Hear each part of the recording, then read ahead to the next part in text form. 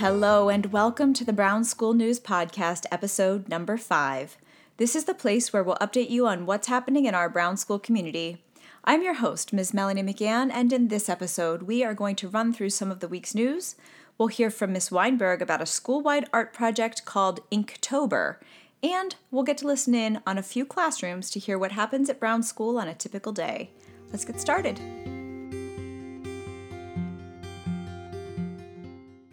In this week's news, Chef Rice has officially announced the start of his new Take and Bake pizza program, which will start on Friday, October 11th. Families can order a 16-inch pizza, which will feed 8 to 10 people. Cheese pizzas will be $10 and pepperoni or pesto pizzas will both be $12. Check your child's Friday folder for order forms and further information. Also, Chef Rice has added bagels and cream cheese to the breakfast menu, as well as new flavors of muffins like pumpkin cream cheese muffins and cranberry orange muffins. In our upcoming events, there is no school on Monday, October 14th, and there is no Plus available that day. Our school photos are coming up on October 21st through the 23rd, and schedules will be coming home again in your child's Friday folder. Also coming up this month, we have 2 different runs. First up is our Color Run, which will be held on Saturday, October 26th at Central Park. This event is open to Brown School families and friends, and it's also open to the public, so spread the word. We've held this run annually in the spring. However, this year we're doing a Halloween-themed run with a 1-mile course for kids, a 5K run for adults, and also a 5K walk for adults. There will also be a trick-or-treat walk course for kids who don't want to participate in the run. In addition, there'll be carnival games and activities for families while they're waiting. To register, you can go online to our Facebook page and get more information, or you can fill out the form that came home in your child's Friday folder. The other run we have for our students is our Pumpkin Run, which will be held at Brown School on Wednesday, October 30th. This run replaces our Turkey Trot, and proceeds will benefit some of our community veteran organizations, such as Pets for Patriots and the Blue Star Mothers. In our PALS news, the Harvest Festival will be held on Saturday, November 2nd from 2 to 4 p.m. in our gymnasium. They'll have music, balloon animals, games, prizes, and healthy snacks available for families. Also, the Downtown Schenectady Holiday Parade will be held on November 23rd. This year, our float will be the Good Ship Lollipop. Parents of our youngest students are encouraged to walk the parade route with us, pushing their little ones in strollers or wagons that are decorated in our theme, such as lollipops, candy, or sailors. If anyone would like to still help out and volunteer with either of these 2 activities, please send an email to pals@brownschool.org. It's not too late.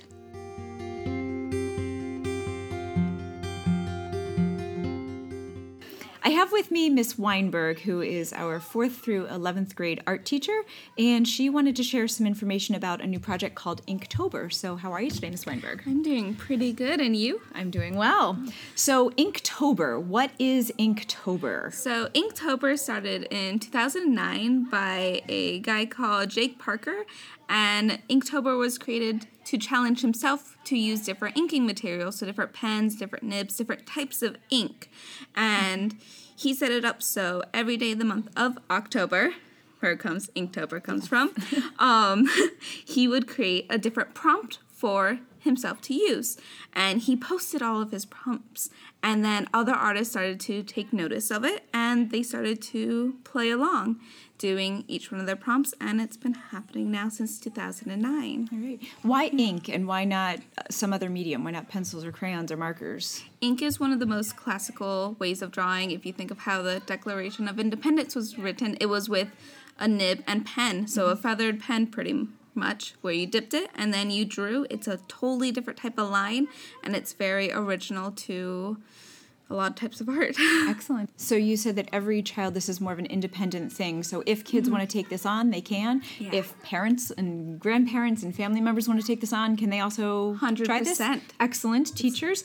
And so if they do want to do Inktober, what do people do if they want to get involved? So a lot of times it's on Instagram or even at Inktober.com, I think it is. Okay. Just Google it. Okay. And there's this whole list of 31 things. Some of them include, like, for day 11, snow.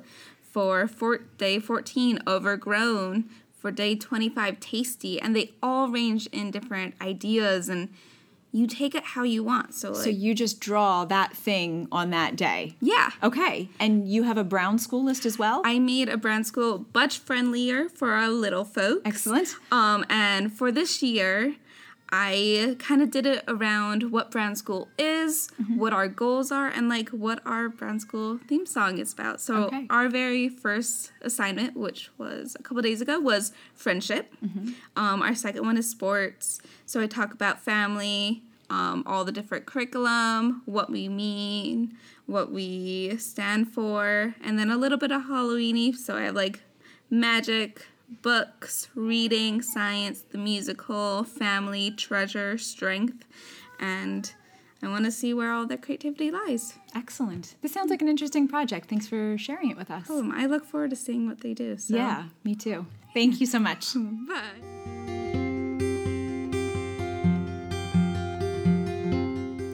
October is National Fire Safety Month, and once again this year we were visited by the Schenectady Fire Department, who brought 4 of their firefighters along with their truck to come and talk to our students and give them some tips and information about fire safety. Let's listen in as the firefighters talk to the kindergarten through 4th grade students, and then we'll listen to Mrs. Bryant's interview with one of her students about what she learned at the presentation. So, what we're going to do is we're here today to talk about fire safety, because October is fire safety, right? This is when everybody gets their fire safety training in October. Okay, we've always told kids, fire's bad. Don't ever have, don't go near fire. Fire's bad. Well, what about when you're roasting marshmallows? Anybody ever roast marshmallows? Kind of cool, right? Or you have a perfectly good stove in your house, and yet you go outside and you make a fire on a grill, and you cook hamburgers and hot dogs on the grill, because it just tastes more delicious when they're on the grill, right? Yeah, absolutely. I agree. So fire can be cool. Now, who lights these fires? Who lights the candles? Who does it? You. No, the orange shirt. Parents. Yes, the parents, the adults. The adults. So would any of you ever light a fire on your own? No. And I know some, well, see? Probably heard an honest answer over here, because sometimes kids, especially your age, start getting a little more curious and they want to play around with fire. No! But so I got a question for you older guys now. How many matches would it take to burn this whole building down? How about you? I heard you say yes. 1,000, 5 million, how many matches? 300,000, how many matches? Well, you guys are throwing out some big numbers. How many matches would it take to burn this whole building down?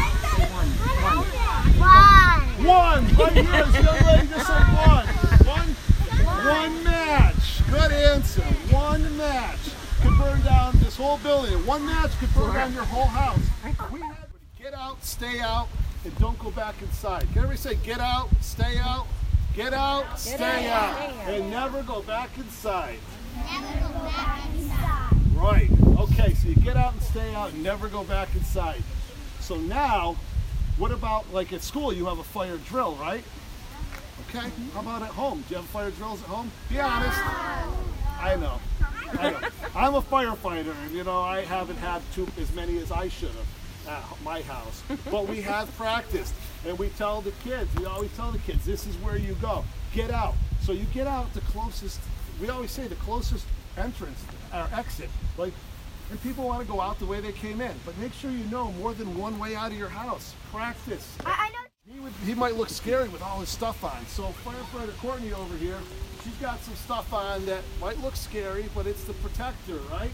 And so you would never run from her, never hide. You go towards her. Yeah. So look what she's got on. She's got some heavy boots on. That protects her feet. She's got some big, giant, thick pants on. She's got this big, thick coat on here, and it protects her all the way up around her neck. And she's got an air tank on her back. So the air tank on her back is so she can breathe. So that's like the equivalent of all the air that's in your classroom squished up and compressed and put into a bottle. Pretty cool, right? Would anybody hide from her?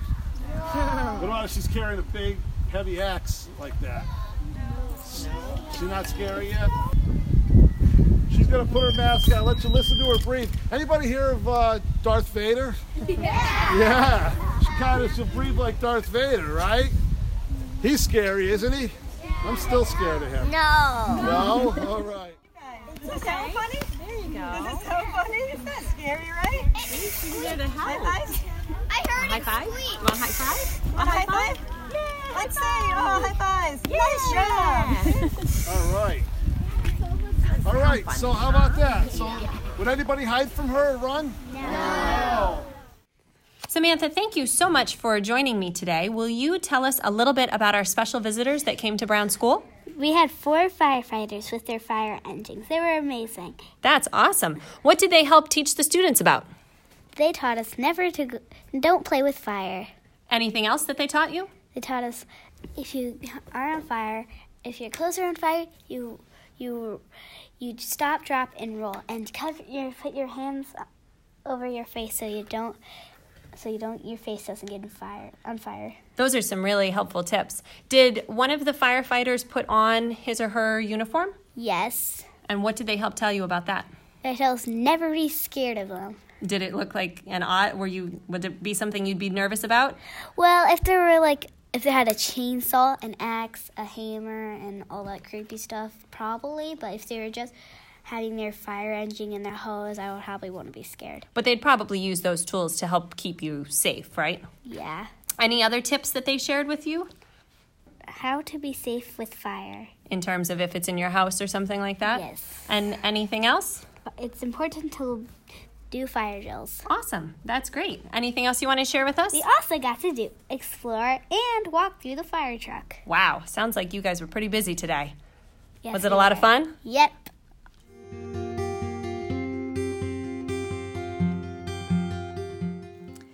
After spending some time researching different states, the 4th graders in my class presented their state brochures to the class this week. Let's listen in as they presented a few of the interesting facts about the states they learned about. So I researched South Dakota, and it was part of the USA since 1889. Did you know there's a memorial called the Crazy Horse Memorial that does actually not include a horse? New Jersey state abbreviation is NJ.